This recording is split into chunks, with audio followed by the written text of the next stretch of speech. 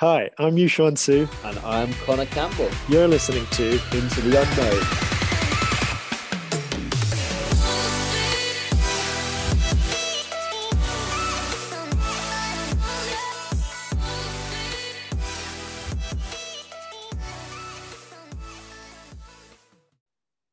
Hey guys, welcome back to another episode of Into the Unknown. I'm just here with Connor today, just an Hello. intimate, the two hosts, It's the two of chatting us. away, talking to you guys. And today we're going to be talking about something that, well, we are all influenced by, and it's a part of all of our lives, and it's food, guys. Mm. Food plays a role in all of our lives, whether you eat a lot, as Yep. in the two of us, Yeah. whether you go on diets, whether you know much about nutrition and dieting, and yeah, I mean, from the everyday person to your professional athlete, we all need food, you know, Yep. and nutrition plays a role in all of our, not just our performance, but our health in general. And I want to preface this by saying that neither of us are experts in this field. God and I, like, we didn't study nutrition. Um, we're not dietitians, anything like that. But all we want to do is, and hopefully in the future, we want to extend this and bring on people who are experts in this field and talk a little bit about that. But today we just wanted to talk really about our experiences with food. We both have experiences in food and nutrition and diets, that we've played around with, during our lives, but also to help with our performance and our sports, and some good experiences and bad experiences. And yeah, we just thought it'd be good to come on and have a chat and talk and share a little bit about our lives and relationships with food and nutrition. Yeah. So it's going to be a pretty hefty topic. We're going to try and cover a couple of topics. We won't just kind of stay on one. And obviously, like we do in every podcast, we try and revert it back to our own experiences, which is mainly what this podcast what this podcast episode will be about. And hopefully we'll dig into. Yushuan used to be a very good powerlifter, and myself Right. still being a weightlifter. You're okay. And so hopefully we're going to get into I guess the use of diets and disordered eating in strength sports and stuff like that. But before we start, the horse riding season is officially started. Ooh, And Yushuan, you had your first I guess your first run out on Sunday. So how did it go? amazing, man. Like we had, yeah, like you said, the season has just started. It started a bit earlier for some other people, but I normally like to start just a couple of weeks later than the first event, just because they're national competitions, and for us, we're trying to build up to the sort of bigger international competitions, and build up to those goals. And it's a long season, so we want to pace ourselves a little bit. So yeah, for me, it just started yesterday. Well, when we're recording this, but yeah, it was just a kind of a small one with one of my young horses, and it went really well, to be honest. As good a first run as I could ask for. And it's it's actually really unusual for us to start the season in March in like warm weather, sunshine, and good ground, no mud, no rain. It was beautiful, and that was just quite a pleasant start to the season. And to be honest with you, I'm just happy to be back out there. Like, it was quite a long wait over the winter, and we've done a lot of training, a lot of preparation to kick the season off, and we've got big plans with all of my horses. Well, the thing with horses, it never fully goes to plan anyway, but as it stands, we're on track. So yeah, exciting times ahead. That's sick. So kind of on the topic of that, obviously with competitions. Um, in terms of your own nutrition, in terms of your experience, is there a major difference between what you might likely eat in off season or in season, or when you are coming to prepare for competitions pre and post, or even in Yeah, yeah, competition? yeah. I mean, to be honest, I've gotten to a point now where I try to be quite intuitive with my eating. Yeah, Um, during the winter and in the off season, you know me, like I like my food, and going out for meals and trying different food is a big part of my life, and what it makes me really happy, to be honest. And yeah, I know that during the off season, I can just afford myself that little bit of wiggle room to indulge a bit more, if you like. That goes to that includes me, going up to London to see you and going mhm. to the London Food Festival. That was sick, Yeah, yeah, it was. and stuff like that. But I think the main things for me is that, so during the season and while I'm competing, and even during the off season when I know that I've got a more intense training day or something like that. I know what kind of works for me performance wise, like what fuels me, what makes me feel good when I'm riding. Um, and that's something that kind of becomes more of a focus with my meals and my eating during during the season, and especially leading up to a big competition and stuff like that. But yeah, so where I am now is kind of like I said, quite intuitive. I like it that way, and the main things I try to do is get in a lot of protein, Mhm. and that's especially on days where I've got more intense training. Mm. And days where I ride every day, but then if I've got quite a long day of riding, plus I'm going to the gym for a strength session, Yeah, then I want to have a lot of protein that day and the day after for recovery and things like that. And then and I try to get quite a wide range of different proteins. I love my eggs. Like eggs are a big part of my meals, and yeah, eggs, chicken, beef, that sort of thing. And then the other side of that, like plenty of fiber, keep the digestion going. And it's also a good source of carbs, So that and carbs are low in GI and that sort of thing. And just keep it quite clean as much as I can. Um, yeah, and then on competition days, I kind of my focus becomes like performance on the day. Like I want to feel, so for me, feeling good while I ride is I don't feel sluggish, and I feel alert and I feel light, and I feel, in a good place to move my body and to react to things and to think quickly and memorize my plan and stuff like that. And what that means for me is that, and this differs from person to person, I'm sure, but I find that if I have a heavy meal or if I have a lot of carbs beforehand, then I feel really sluggish and lethargic. So I try to stay away from that as much as I can before I ride. Um, it starts to get a little bit difficult when the competition's later in the day. I start feeling a bit peckish. But as much as I can, I do that. And then before I ride, I want to actually get in some sugars, some high GI stuff, for that sort of shorter, quicker burst of energy.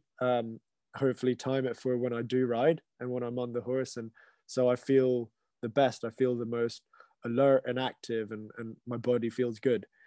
And then the night before, I sort of start keep it quite clean just to keep the stomach happy. yeah. A lot of these competitions we go to, they've only got portaloos. We're in the middle of a field, Lovely. and we wear we wear white breeches as well. So The there's a lot of movement on the horse. recipe for disaster. But yeah, that's kind of generally what I go to. We can get into specifics of Hmm. what I do and don't eat. But yeah, what about you? You know, how much do you use food and I guess nutrition to fuel your training and your performance with weightlifting and stuff like that? I think so. I've been weightlifting now probably what is this? Probably 6.5, 7 years of Olympic weightlifting. It's quite a long time. Well, actually, it's a very long time. Um, and I think when I first started, and I'm sure that Em will attest to this, I was very much undernourished. I mean, I'm a 6 foot guy, and I think when I first started weightlifting, I weighed maybe 82 kilos. So I was very, very well. I was pretty lean to start off with, and over, I guess, the last 6 to 7 years, I've gone from being about 82 kilos to now weighing pretty much on average about 102. Because the aim was Big boy. that's it. Lockdown did a number on me. I'm just joking. But the aim was to try and get myself up to 102. And really for two reasons. One, because I always felt like eating food for me gave me not just like the ability to train harder and recover, but also it just for me, food has always been about like joy and like, I really enjoy different types of food. I enjoy the social aspect of going out and eating with friends and, having a couple of drinks. But then on the flip side, I think it also tells you a lot about, how to balance your nutrition in terms of going out and eating more intuitively. I remember when I was 82 and I was tracking every single little thing, and maybe it was healthy, maybe it wasn't, who knows? But I feel like now eating intuitively and being stronger and being able to recover is far, far better than it was back then. And again, just to drive my performance, like I'm a lot stronger. Like, yes, I'm heavier, but I don't think I'd be able to lift these numbers if I was 82 kilos. So do you track now or no? No, I don't. Some days I do. I have done for the last couple of weeks just because my calories have been very, very high for the last couple of years. And so it was really just to figure out, okay, what do I need to eat for maintenance to kind of maintain my current weight? And then what do I need as a sort of deficit? Um, and as soon as I kind of figured that out after a couple of weeks, I was like, okay, right, I kind of know now what I need to eat on a day-to-day basis, how much I need to be eating. So I'll do away with the calories and I'll just eat intuitively. Like if my body feels hungry at this point, I know I need to probably eat.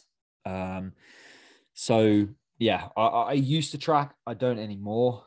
I moved away from it, and I'm not sure what your opinion is on continually tracking food. I know that we might Yeah, be I think going that's down. something that, yeah, Yeah. we're definitely gonna get into because I was exactly the same, man.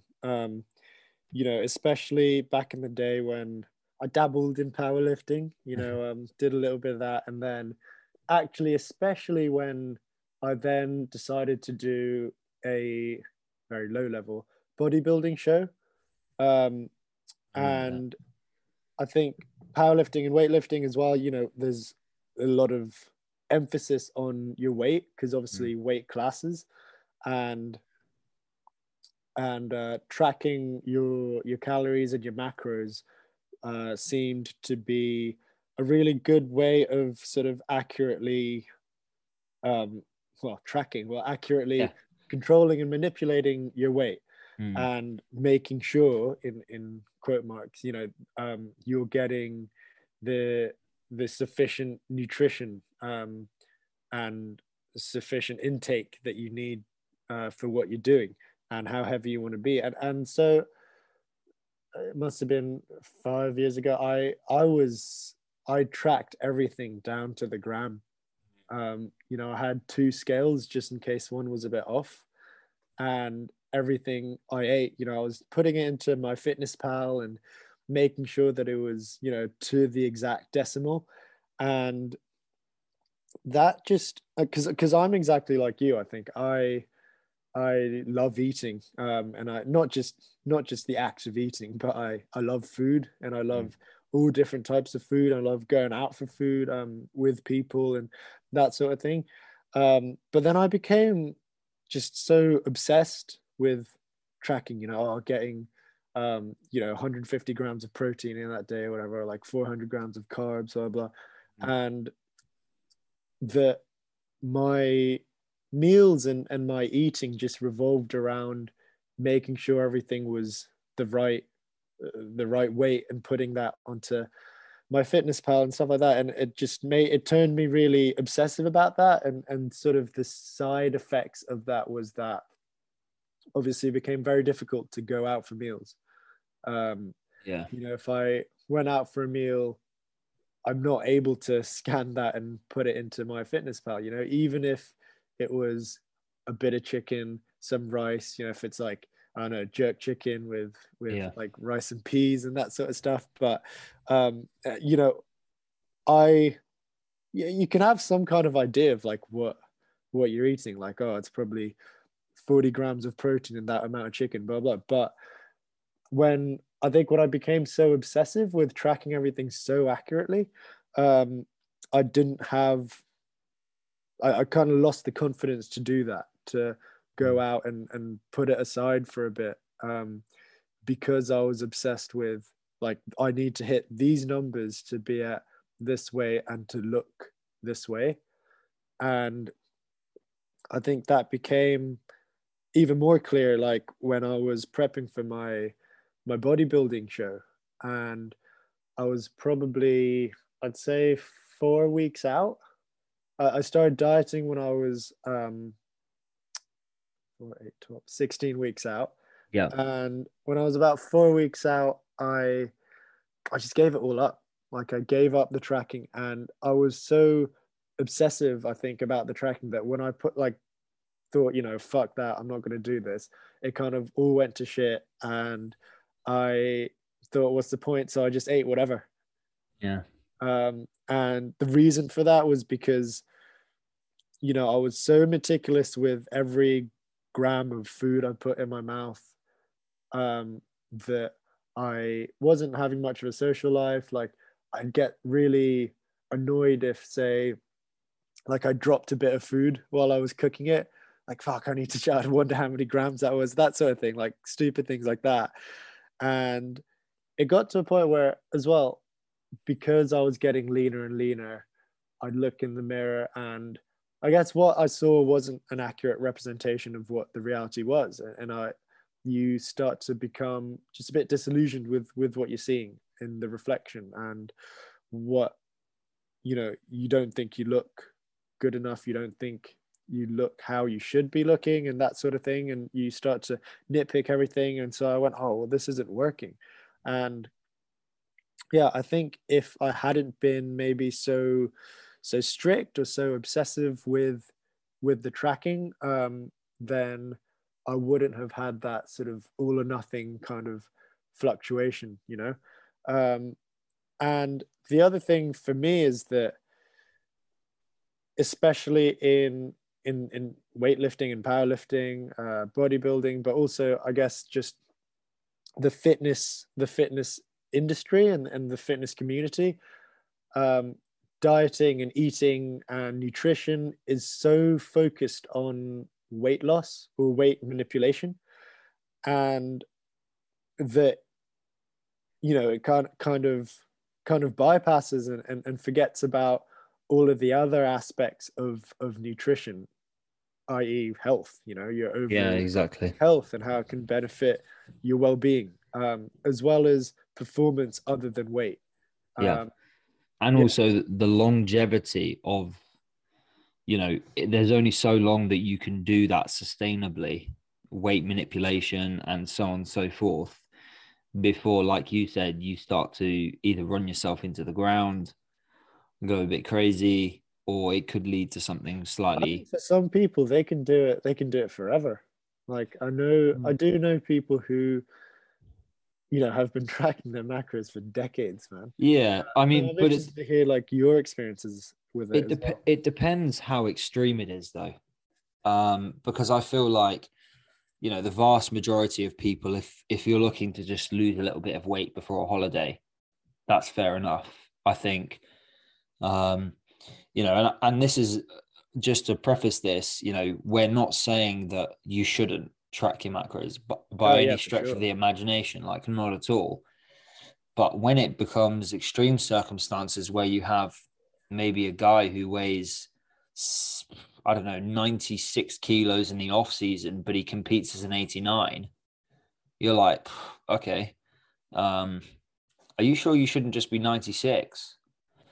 But again, it is a difficult one because with strength sports, weightlifting, powerlifting, to be competitive, sometimes you have to have a manipulation in body weight. But I think the difficult thing is that people then stay within a weight class that they probably shouldn't be in for too long. And that limits their potential to not just increase strength, but recover better, have healthier joints, and so on and so forth. I experienced that after trying to stay under 90 kilos for like 3 years, and Yeah. my lifts stayed pretty stagnant. And then as soon as I started putting weight on, obviously my lifts went up, but I was recovering better. I felt stronger. I could train harder. And, there is a kind of a bell curve. Like you can't just keep eating. And, I mean, it'd be great to go up to a super heavy, but to be honest with you, I think it also comes into body image as well. Like for me, it has been a very difficult time to go from 93-ish kilos up to 102 in the space of 2 years, Yeah. because I was so used to looking a certain way, like almost athletic. And, I guess I still do to the vast majority of people, but for me, You look fit, bro. so, thank you. But inside, you always have that kind of like, I don't look how I used to look. Yeah, 100%. So it's a bit of a weird one. It takes a little bit of time to kind of change your perspective and go, well, actually, I'm not going to look the way that I look, but you know what? I'm a lot stronger. I'm a lot happier, a lot healthier. Yeah. Less. Well, I kind of had the opposite experience in that I probably dropped, about 3 years ago when I was very much into the powerlifting and stuff like that. At my heaviest, I weighed about, and with very different shapes, I weighed about 80, 81 kilos. Yeah. And I thought like I look good, and I you look full. I looked, I was a big boy, but as a result, it was having a negative effect. It was impacting my riding quite a lot. I wasn't able to react as well. I was a lot stiffer. My balance wasn't so good, and just in general, a heavier load on top of a horse is going to have some negative effects. And so I decided to, cut down, and now I kind of fluctuate at sort of 72 area. And so that's nearly 10 kilos difference, in a couple of years. And I'm the same. Like I look at myself and be like, oh, I don't look as good as I did before. But at some point I had to prioritize, my performance in the sport that is my job, and also what's good for me. Like I am for sure eating healthier now. Like I feel a lot better, not just with riding, but just day-to-day life, when I'm not having to force feed myself like rice and pasta just to keep the weight up, and I feel sluggish and lethargic when I did that. But I'm actually curious to know, like, why did you start tracking? If you could rewind back to whenever that was. So if we rewind back to before I went to university, I used to play a lot of rugby when I was at school. And I used to be, believe it or not, pretty scrawny when I was about kind of 12-ish, like 10 to 12. And then I started eating a lot more, and I got pretty fat.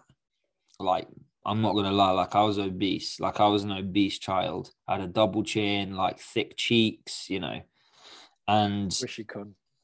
what? Squishy con. Squishy con.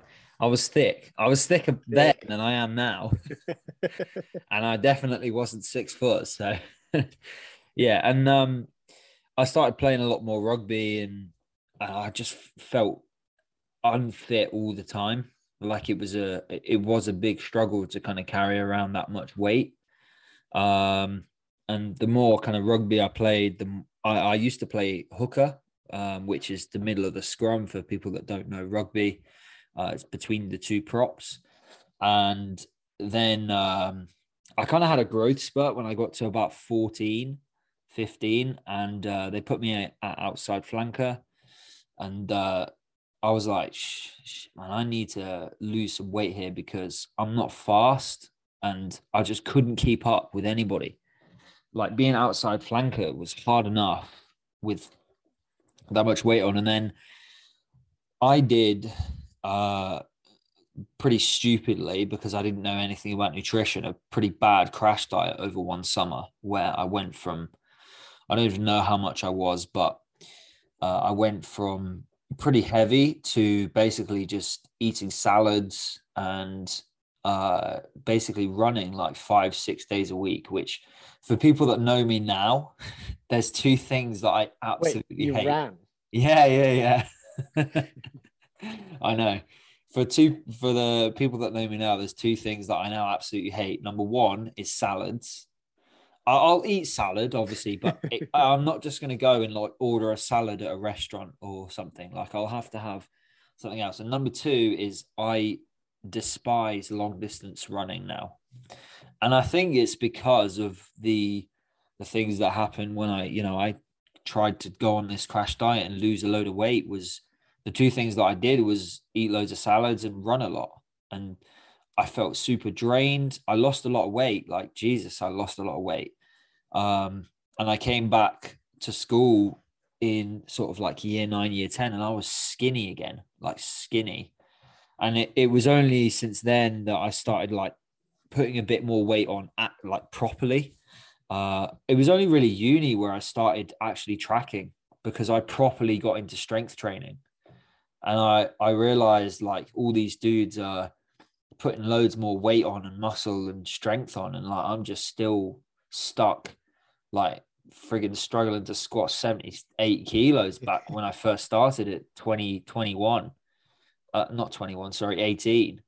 And this was me and my brother basically doing bro splits, going to the gym, doing chest on a Monday, and that was my entry Gotta be into. chest on a Monday, bro. Yeah, that was mine and my brother's entry into training. And so, we jumped on the bandwagon and bought some protein powder and started tracking macros. And I kind of did that all through uni, really. And then when I first started at Nuffield, and I think I did put a lot of weight on over 2 years playing football. I went up to about 115, which is pretty massive. And I hated my body image again. So I dieted again. This time it was much healthier because I knew about nutrition and I knew about training. I knew about macros. And so it was only really after I graduated, when I was sort of doing CrossFit, coming into weightlifting, that I got down to about 82. And since then, it's been a very slow climb, but it's taken a long time to learn about things I need to eat, how much I need to eat, how to balance things, and not to feel guilty when you go out and, I guess everything in moderation. I take like the 80-20 rule, like the Pareto principle, where it's like 80% of your stuff should come from wholesome food that fills you up. And then 20% of the stuff should come from the things that you like to eat, maybe a bit of chocolate, some wine, like a bit of cider, whatever. And I find that keeps me in check. I went a bit skew if over lockdown just because I wasn't training, and fuck it, why not? But I think everyone did. But yeah, I mean, I guess it stems from there, really. Yeah. That's kind of been my diet journey, which is strange when I tell people like, yeah, I lost a lot of weight and I crash dieted, and that's why now I whenever people tell me they do that, I'm just like, oh God, I know exactly how you feel, but please don't do that because it's not good for you. That's so Um, interesting, honestly, because I don't think we've actually properly spoken about any of this no, stuff before, and our experiences I think are pretty similar. Because obviously back in school I played rugby as well, and I was also extremely. So I think when you say you were scrawny, like I was malnourished, like I was tiny, and I looked like I could snap in half, and what obviously like these glasses? Is exactly like those. that? Um, Obviously growing up and playing rugby and being around bigger guys, it had an effect on Yeah, me. I started becoming a bit more, so I guess, self-conscious about my body and how I look and how I should look, and pair that with, I was also going to the gym. My dad loved going to the gym, and he kind of instilled this in us. So I was going to the gym a lot and seeing a lot of the big guys as well. And then going to uni, same with you, going to uni, going yeah, to the gym, doing my bro splits, and seeing these guys getting really strong, and I'm like stuck there. For me, it was the bench that I could never, like, honestly, it's embarrassing to say now, but I couldn't get a plate on each side, as in a 20 on each side. Like I couldn't lame. I couldn't bench I'm just 60 joking. for years.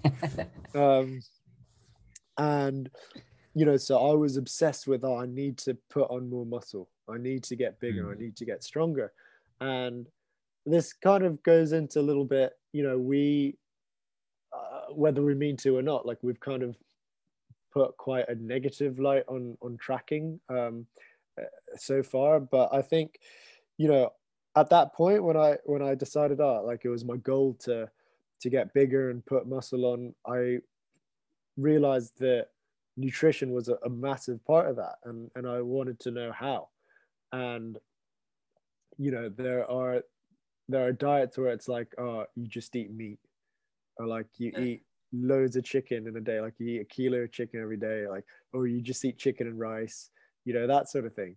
And that never appealed to me, because I knew that I can do it. I knew that I couldn't sustain that kind of diet in the long run, because like we keep going back to, like, we like our food.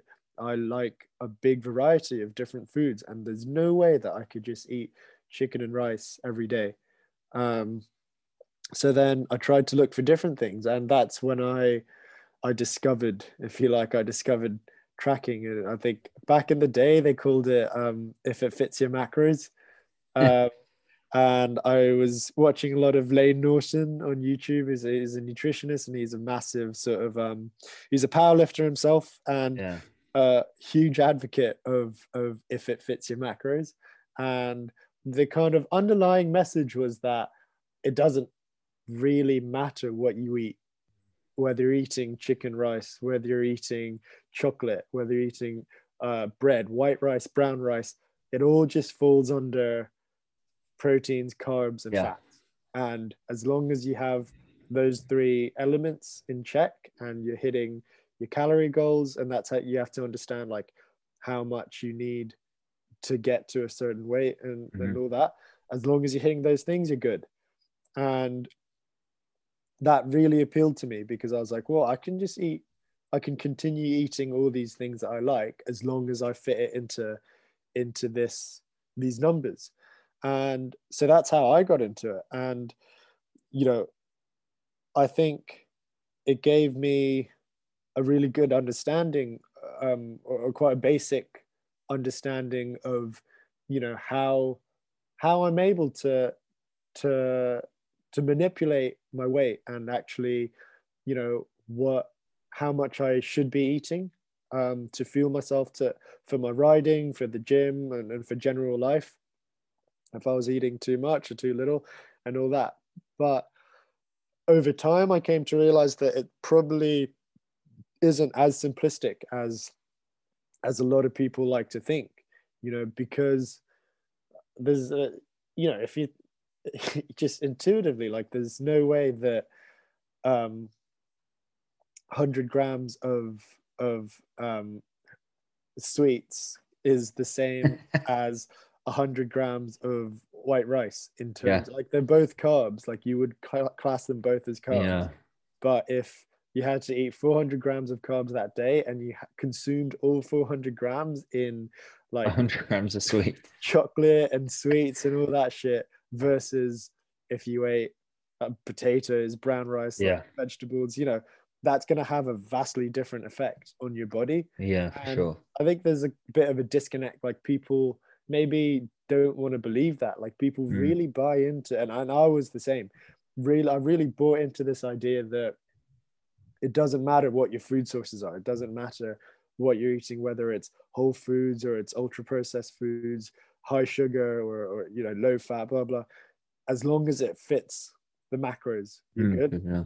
And so, you know, I think I was focusing on these numbers rather than how my body felt. Yeah.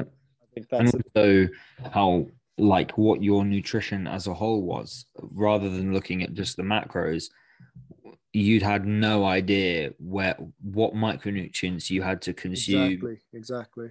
You know, and it's a difficult thing because although there is a lot of information out there on the internet, on social media, in magazines now, and don't get me wrong, like we have come on leaps and bounds in the strength and fitness scene in terms of information that is out there that is pretty good. But the problem is there is now so much information that it's hard to believe what is right and what is wrong. Or hard to just decipher between the good and the bad. Yeah. And then the difficult thing, I think I remember having a conversation with someone a couple of weeks ago where, you know, most of the things that we generally tend to do in strength training ultimately comes down to that it's been tested in a lab under pretty controlled conditions, or we've just taken it from Soviet scientific principles back from, you know, the 1930s, 20s, 40s, and it still works today. But it's always a difficult one because I find actually, although scientific research does definitely hold a place, I think a lot of people forget that actually anecdotal evidence can make a big difference. Yeah. You know, if I say, you know, I don't know, this exercise, for example, fixed early arm bend at a snatch, for example. I know that not everyone who's listening to this might know what the fuck that means, but just go with it. I'll go, right, well, this has worked in the past, so maybe we'll try this. The only evidence I have really is anecdotal. I could always read some research papers, and I'm sure there's research papers out there. But for me, there is definitely too heavy a reliance on one or the other, of either you're all in the scientific camp or you're all just anecdotal evidence. But you can't just go with, oh, well, this has worked in the past, so you have to do this. You also have to go with, well, actually, what is the current kind of research and literature saying, as well as what have I tried in the past, or, you know, what can I try? And it's the same thing with nutrition. If it fits your macros, like you said a little while ago, works so well for some people, you know, but for others, that's not going to work, you know, and it doesn't really teach you anything about nutritional value. All it teaches you is for your health, what's good for your body. Yeah, exactly. All it teaches you is you need to eat this amount of protein, you need to eat this amount of carbohydrates. For some people, that's great because they don't care. They don't have that attachment to food. You know, I've met some people like that, and it's a little strange, but hey, people are like that, right? It's so strange. I met this one guy, right? Like I went to his place. We were going out, and I think we just met up beforehand to have a few drinks at his place. There were a few of us, but he was like, "Oh, I still need to have a meal before we go out." And I was like, "What are you having?" And he said, and he just gave me the breakdown of the macros of that meal. And so he was like, "Oh, I'm gonna get my 45 grams of protein from chicken," and he just like put some chicken on the pan, no seasoning, no sauce, and just boiled some rice.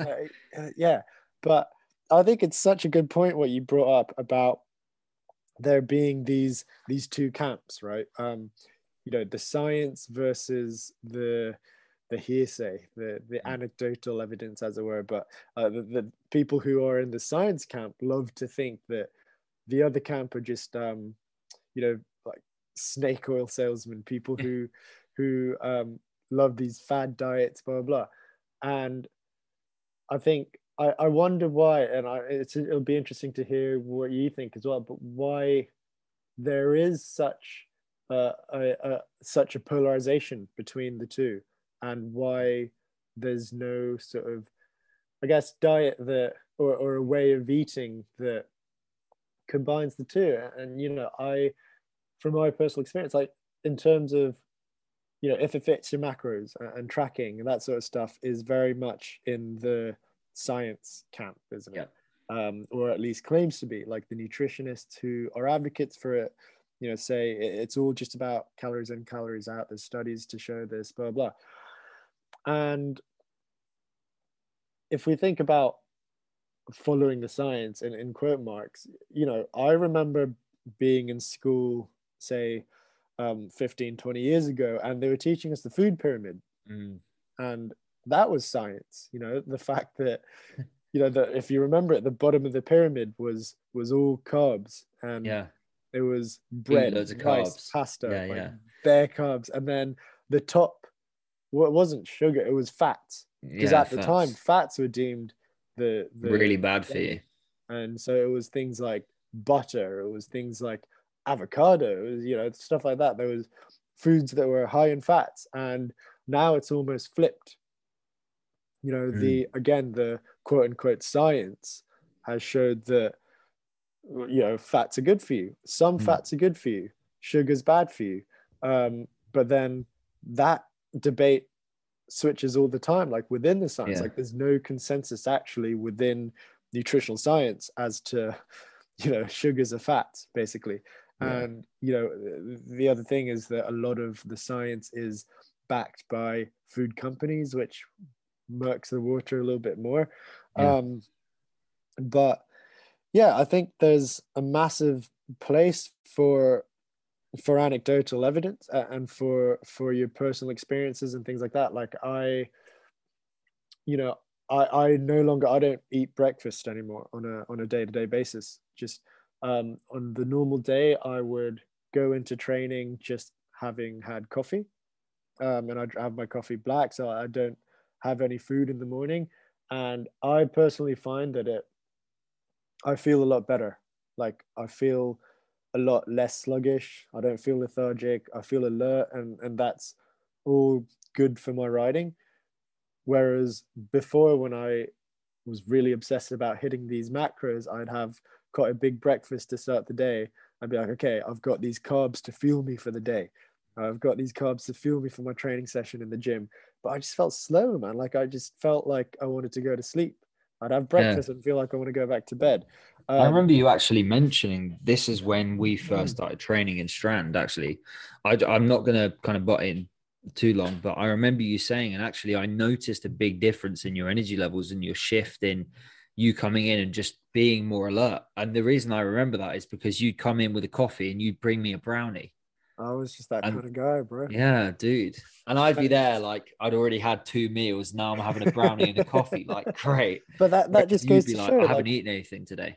Yeah, and you saw a difference in my, how I was in the gym, both in my performance and also just generally how I was.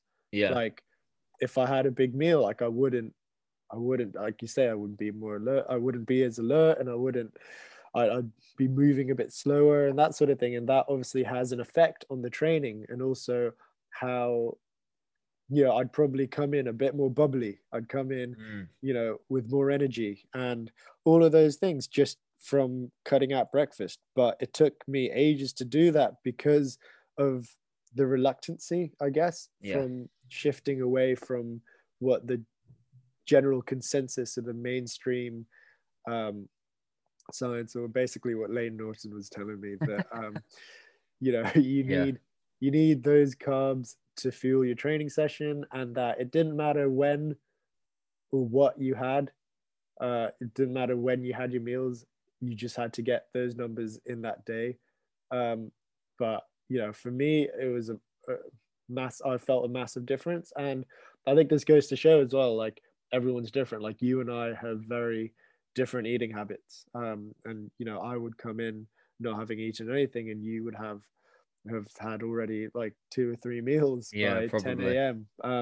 But you were also training to a very high level and standard. Well, not that high, but no, going back to your point about why you think there is kind of two camps, and to be honest with you, I think the reason why generally people tend to lean maybe one way or the other, or maybe they have a good balance of the two, is you have to also understand that one of two things. A lot of research is paid for by companies that want research produced for that company so that it shows that that company is really good. Kraft, we're looking at you. Number two is everything that is done in a lab is controlled to a certain degree. That is not real life. Yeah. And I think that's one of that is the difficult thing, is bridging that gap between science and, I guess, experience or what works in everyday life. If someone were to say to you, yeah, if it fits your macros, you've got to eat this and so on and so forth, because this is what it says. But then you work 60 hours a week. You don't walk anywhere because you have to drive to work. You've got 3 kids. You've got a wife. You've got mortgage payments to pay. You're pretty stressed. Like you're sleeping 5 hours a night.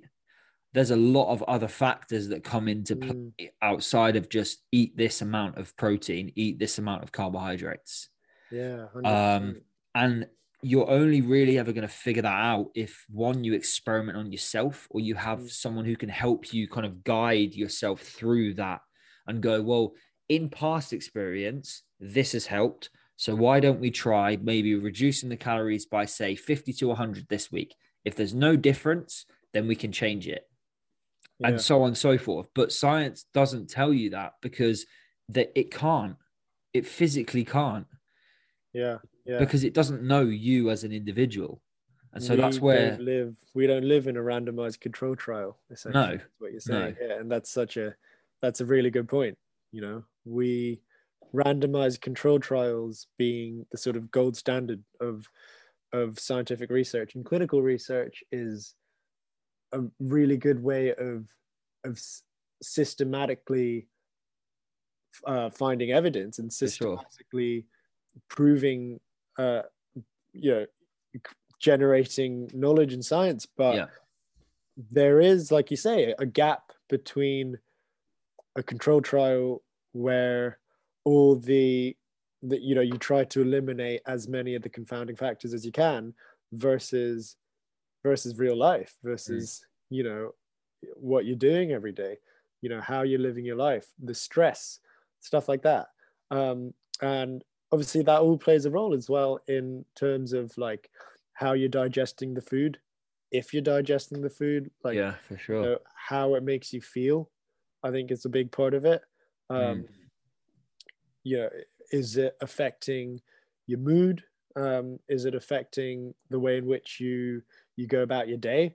So I think there needs to, we do kind of need to bridge this gap, and we can do the research, and we can learn. And I think it's very good to, I think it's really good that we learned how to track, for example. Yeah, for sure. Learned about calories and macros and things like that to get a general sort of basic understanding of what we need, and ways in which we can start to understand our bodies and manipulate, diets and nutritions in order to get what we want. But we need to shift from that to also combining it with an understanding of the bigger picture.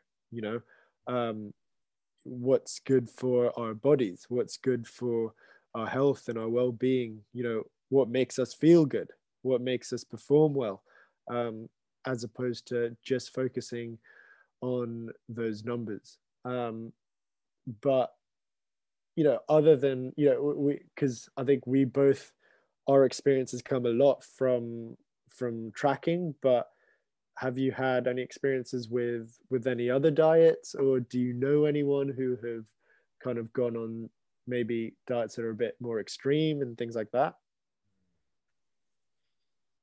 I know a few people who have been on things like keto. Is a very popular one nowadays. Whether you can call intermittent fasting a diet, I think it's a little bit different because it's more of a nutritional habit rather than so much a diet. I think it's slightly more sustainable than it is something like cutting out carbohydrates. Like, okay, people anecdotally might say, oh, yeah, I feel great. But other people that try it, I know, have said, this is the worst thing that I've ever done. I have no energy whatsoever, which is baffling because it just highlights to you like every single individual is so different. I know some people who have intermittent fasted and they have great success with it.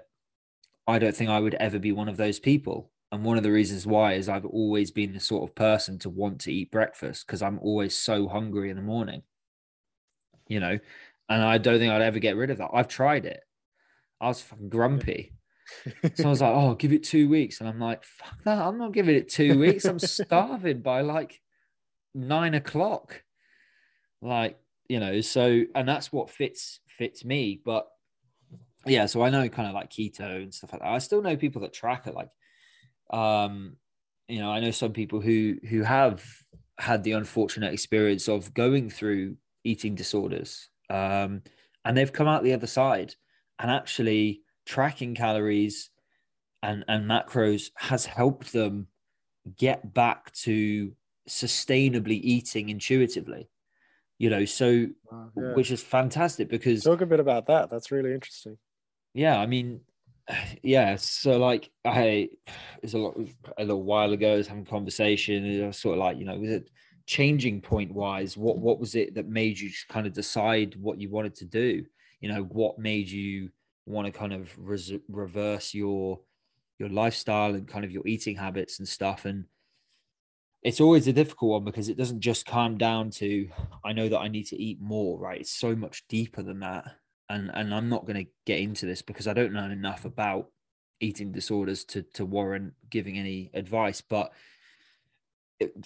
for like basically the conversation kind of transpired that actually tracking the calories gave that person ownership is the word that they used of how much they're eating and to be okay with it and to slowly increase the amount that they eat rather than feeling like they have to eat loads and then obviously get rid of it somehow or whatever and they use that and now they are sustainably intuitively eating, which is fantastic, because I don't think it's an easy place to come back from at all.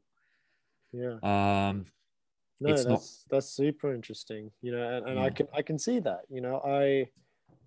I can, if I guess it gives you, like you said, like ownership or a sense of, I guess, accountability, or if you kind of, so it's like training for me, like when you write my programs, I much prefer numbers. Like I like the Yeah. percentages rather than when you put RPE and I have to kind of get a feel because I like, fuck, I always feel tired when I go into the gym because I've like ridden all my horses, So it's like, whereas if I just go in knowing I have to hit these numbers, okay, yeah, maybe it feels a bit slow today. Maybe I feel a bit tired, but I know this is what I have to do. I can see it being a similar mindset for eating, especially for people who have maybe perhaps a sort of like pre created notion of or idea of what food does to them, or their relationship with food, or the amount of food. Just having a clear number gives a better representation of what they have to eat. But sort of on the topic of I guess eating disorders, or disordered eating, you know, you, I guess, being in the fitness industry and being in the sports industry, do you think that sports and fitness, especially how it's portrayed today, kind of plays a role in disordered eating, or does it have some kind of impact in it? Or yeah, what do you think? If you'd have asked me that question maybe 2 or 3 years ago, I would have said that I think sport and fitness as a whole definitely feeds into the idea that you have to fit this certain mold, you have to eat the certain amount, you have to look a certain way. But I have noticed a big shift, especially in the last couple of years. Obviously, I know lockdown meant a lot of people maybe had to focus more on nutrition than they did training because they just couldn't train. And so they had to educate themselves about that. Or on the flip side, maybe they picked up more exercise because they had more time at home. Yeah. And maybe it did create actually a slightly disordered eating pattern or whatever. But the vast majority of people, I have noticed a big shift in that, especially in sports, it's less portrayed as you have to look this way and more about, it's not about what you look like, it's about what your body can do and perform like. And you eat to, I don't really like the word eat to like fuel to perform, but it certainly does have a place where essentially you flipped it on its head and you've gone, well, it's no longer just about eating either to just eat or to eat a certain amount. It's you eat so you can train hard and you recover well and you can be the best that you can be. And I've definitely certainly noticed a shift, maybe just in the people that I coach for sure, and some of the people that I speak to in the gym. Yeah. And I don't know whether that just comes from more information or Yeah. whether, Yeah. yeah, I mean, either people nowadays are more likely to hire coaches to tell them, you know, you can try and eat this, like be a bit more intuitive with your training, similar to training where you say to ultimately you want to try and provide an athlete the tools that they can to learn kind of what you're doing for them in terms of training so that it gives them autonomy. Mm. Because otherwise you're always going to keep the athlete under your thumb and they never actually get to learn how to eat properly, what they're doing the training for. They don't understand how to listen to their body because you're always telling them what to do. Mm. You know, if they're like, I'm tired, but coach is going to tell me off. Yeah, and I know this is a completely different topic of kind of toxic coaching and stuff like that, which I think would be a good topic to get into. But I certainly think that there is a big shift, at least. Yeah, In no, that's really good. I mean, that sounds extremely positive, and obviously it's a good thing that, I suppose, like you say, there is more information out there and more accessible information for people wanting to kind of understand eating and nutrition a bit better. And just from my own experiences in sports where I suppose you have to keep your weight down. Horse racing is a very good example for that. From a lot of what I've seen, those guys have very fucked up eating habits, to say the least. I mean, it's verging on, you know, bulimia, um, because and may that may come from partially from like you say, a lack of understanding, a lack of information as to what they could be doing to get to a certain weight in a healthier way. um, and without that information, I have seen, and I'm kind of a little bit out of that horse racing world now, so it's hard for me to say what it's like now, but definitely in the past I've seen a lot of guys sort of just really like stuff their faces and drink and all of that, and with this overarching sort of anxiety about having to keep their weight down to be fast on a horse. And so they start, you know, forcing themselves to throw up, or they start going on these fasts days before a race, and neither of those things were helping them in terms of performance, obviously, because if you've not eaten for 4 days after stuffing your face for the last 4 weeks, your body's not gonna want to perform. And the other thing as well is, like you said, the difficult thing with crash diets and fad diets is a lot of people get into it because ultimately they want a quick fix. You know, I think especially nowadays, and I'm very guilty of this in some cases, that I expect I have an expectation that I want things to be done kind of now. You know, I don't like waiting for things to happen. And I'm talking about, you know, strength training and stuff. Sometimes I'm guilty of being like, I just want to be stronger like now. Yeah. You know, so, and I don't look for a quick fix because I know it doesn't work. Yeah. I'll either get tendonitis. I have tried that in the past. Doing Smolov is a perfect example, which is a squat program for those that are listening that don't know. A Russian squat program. It's shit ton of volume and a lot of intensity. I came off that and I had bloody tendonitis in my knee, you know. And it's similar with crash diets, is that it's not sustainable and it doesn't create a sustainable habit, which I think is the key to getting stronger, to being fitter, to being healthier, to eating better, to understanding what you need to eat, is about trying to create a habit and something that is sustainable to your life, rather than worrying about, oh, well, they have to eat this. Who cares? Doesn't matter. Like, everyone is very different. Yeah. Even if you're even in the same weight class, you might have someone who eats less because of the lifestyle that they have. You know, like that's just how it works. And that's such a good point as well, to bring in the fact that I think, and a lot of people that I talk to who go to the gym or are a little bit into their fitness and that kind of stuff, and see a lot of these sort of fitness influencers on Instagram and things like that, they are as it were influenced by this quite heavily, in terms of, you know, you see these people food prepping every day. You know, they go like, oh, Sunday's the day I food prep for the week, and then during the week they're just having all the food that they've prepped that's weighed to the gram and all that, and kind of leaving this impression that this is how you have to be in order absolutely. to do what I do, or to look the way I look. But that's not taking into account the fact that, no, it's not the only way to get there, but also these guys do it for a living.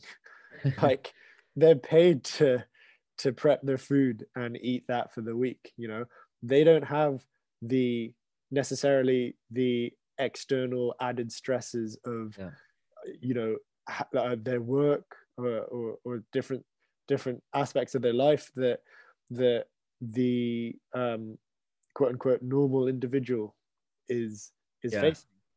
But perhaps, like you say as well, that there is a little bit, and I'm seeing a slight shift from that into people being a bit more kind of aware of, and influencers being a bit more aware of this, and the fact that everyone is different and everyone's needs are different. And you know, it's not just about following strictly a certain way because this diet has been proven scientifically, as it were, and you know, being able to implement different experiences and anecdotal experiences and evidences. And you know, I think that's really positive. And you know, a paper that I published, just quick plug while we're on this, cheeky plug, is about sort of bridging that gap. It wasn't on nutrition, it was about novel and emerging treatments in sports medicine, but it is a similar thing. It's bridging what the results you get from randomized controlled trials versus results from people's own lives and their experiences, and how you can implement that in a more systematic way. Yeah. But yeah, I mean, what do you think, finishing up, what do you think people should take away? And if you could give some advice to Connor 5 years ago, or however long it was, into how they should be eating, I think one would be educate myself. If I can't educate myself, then try and find someone who knows about what I'm trying to educate myself on. Say a friend or a colleague, or an actual fucking nutritionist. But again, if you don't have that kind of money, then you have to make a sacrifice and say, well, if I can't afford it, then it's even more reason for you to try and understand what you're trying to do. Yeah. Like, don't use it as an excuse to say, I can't afford it. That's fine if you can't afford it. But that doesn't mean that you can't try and find out information yourself and maybe poke around and ask, like, hey, I'm looking at this. What are your thoughts on this? If you know someone, like, I have people ask me that almost, well, not daily. I'm not that popular, but, fairly regularly, I'd say weekly. They ask me questions like, so I'm doing this. Like, what do you think I should do? Like, how do you think I should progress and stuff? So I kind of give them some advice. Like, I'm not going to turn someone away, because ultimately, like, this is my profession as well. And if they start to take the piss, then yeah, I'm going to be like, yeah, sorry, you have to pay for that. But ultimately, I want to see this industry improve as a whole. And I'm reading this book actually by Nicholas Nassim Taleb called Skin in the Game, which is a very apt example of that. I'm not just doing this for monetary value. Don't get me wrong. We live in a capitalist society now where I have to earn money to live. There's no way around it. And I want to earn money to live a better life. But ultimately, I also want to see this industry improve, because that means that I will also get more clients, get paid more, and educate myself further. So you have skin in the game as a whole. You don't just dip your toes in and go, I'm just here for the money. Yeah, for sure. I've still got a long way to go, and I'm sure there's a lot more people in the industry that have far more skin in the game than I do, but we're getting there, right? And so yeah, I would say try and hire a nutritionist or find someone that knows information about it. If there is nobody, there's tons of information online. If you don't know it's the right thing to do, again, get in touch with someone and ask them. And I would say, in terms of nutrition and training, try and create a habit. Don't try and do everything all at once, because that is not sustainable. Yeah. Whether it be increasing calories, maintaining, decreasing, go with the smallest amount possible first. Don't change anything else. You don't need to go and start going from. Perfect example actually is one of the first guys that I used to work with at my old job in am I allowed to say the name? I'm just going to say it. Nuffield Health. No one's going to know where I worked, but there was a guy that came in and he had McDonald's every meal for like 3 days, 3 times a day, 7 days a week. He had 3 large McDonald's meals. So he came in and we did like a health assessment, and we took like blood pressure and blah. And I was like, okay, quite obviously this guy is endangering his life with his lifestyle. It's not sustainable. And he was like, people in the past have told me, stop eating McDonald's, go and exercise 3 to 5 days a week. There's no way that this guy was going to go and freaking train 3 to 5 days a week off the bat like that, when he's a busy, guy working, trying to earn loads of money. And ultimately McDonald's had been in his life probably for best part of 10 years or something. So I just said to him, well, how about for 1 week, you replace one of those meals with a kid's meal? And he laughed at first. He was like, yeah, that's funny. And I was like, no, seriously, don't change anything else. Just do that one thing. He was like, okay, cool. He did it. And he came back the next week and he's like, oh, I've lost 1 kilo. Yeah. And I'm like, exactly. You don't have to make that many changes. Yeah. You know, so then I said to him, right, you've bought in now. You can see that if you make one little change and it makes a difference, all you need to do is just stack those bits up step by step. And, you know, you'll be on your way to having a healthier lifestyle. So what do? We stuck with that a couple of weeks. As soon as it stopped working, we changed it. And, you know, he got down to, I think in a year, he lost about, I don't know, even like 18 kilos, which is a lot. You know, probably could have been more. I know people that lose 18 kilos in friggin' 6 months, which is insane. Yeah. And I guess it does depend on how much you weigh. And I know I'm ranting on. I was going to try and keep this short, but ultimately it's about sustainability. You don't need to change everything. Just pick something. If it doesn't work after a period of time, change it slightly and see if it makes a difference. Yeah. No, that's amazing, and especially because you have that real life experience with someone else as well, and I agree with all that. I just add to just like listen to yourself and try to listen and understand your body and what your body needs, rather than sticking to something because someone said to do it. You know, I kept eating these big breakfasts and being sluggish on the horse and in the gym instead of listening to my own body. And it was like, well, why were you doing that? Because if it fits your macros, it said so. Lane Norton said so. Yeah, I mean, on the flip side, like, don't keep intermittent fasting if you feel like you're going to pass out every day, just because someone said that it's beneficial to your health. It goes both ways. And yeah, I think ultimately take those steps to kind of proactively understand yourself and your body and find out what works for you. But obviously today has just really been our experiences. I think we had more experiences than we expected to share. Sure. But, I really want to continue with this topic because it's such a big and beefy one. I get it. Absolutely. But yeah. And it impacts both of our sports as well. You know, you working at equestrian in terms of your profession and me being a coach in multiple sports, weightlifting and coaching you as well. It plays into it a lot. Although I'm not a nutritionist, it's still definitely important for me to have an understanding. So if someone comes to me, I can either say, well, have you tried this? Okay, maybe try that, or refer them out to a nutritionist or a dietitian, or, Sweet.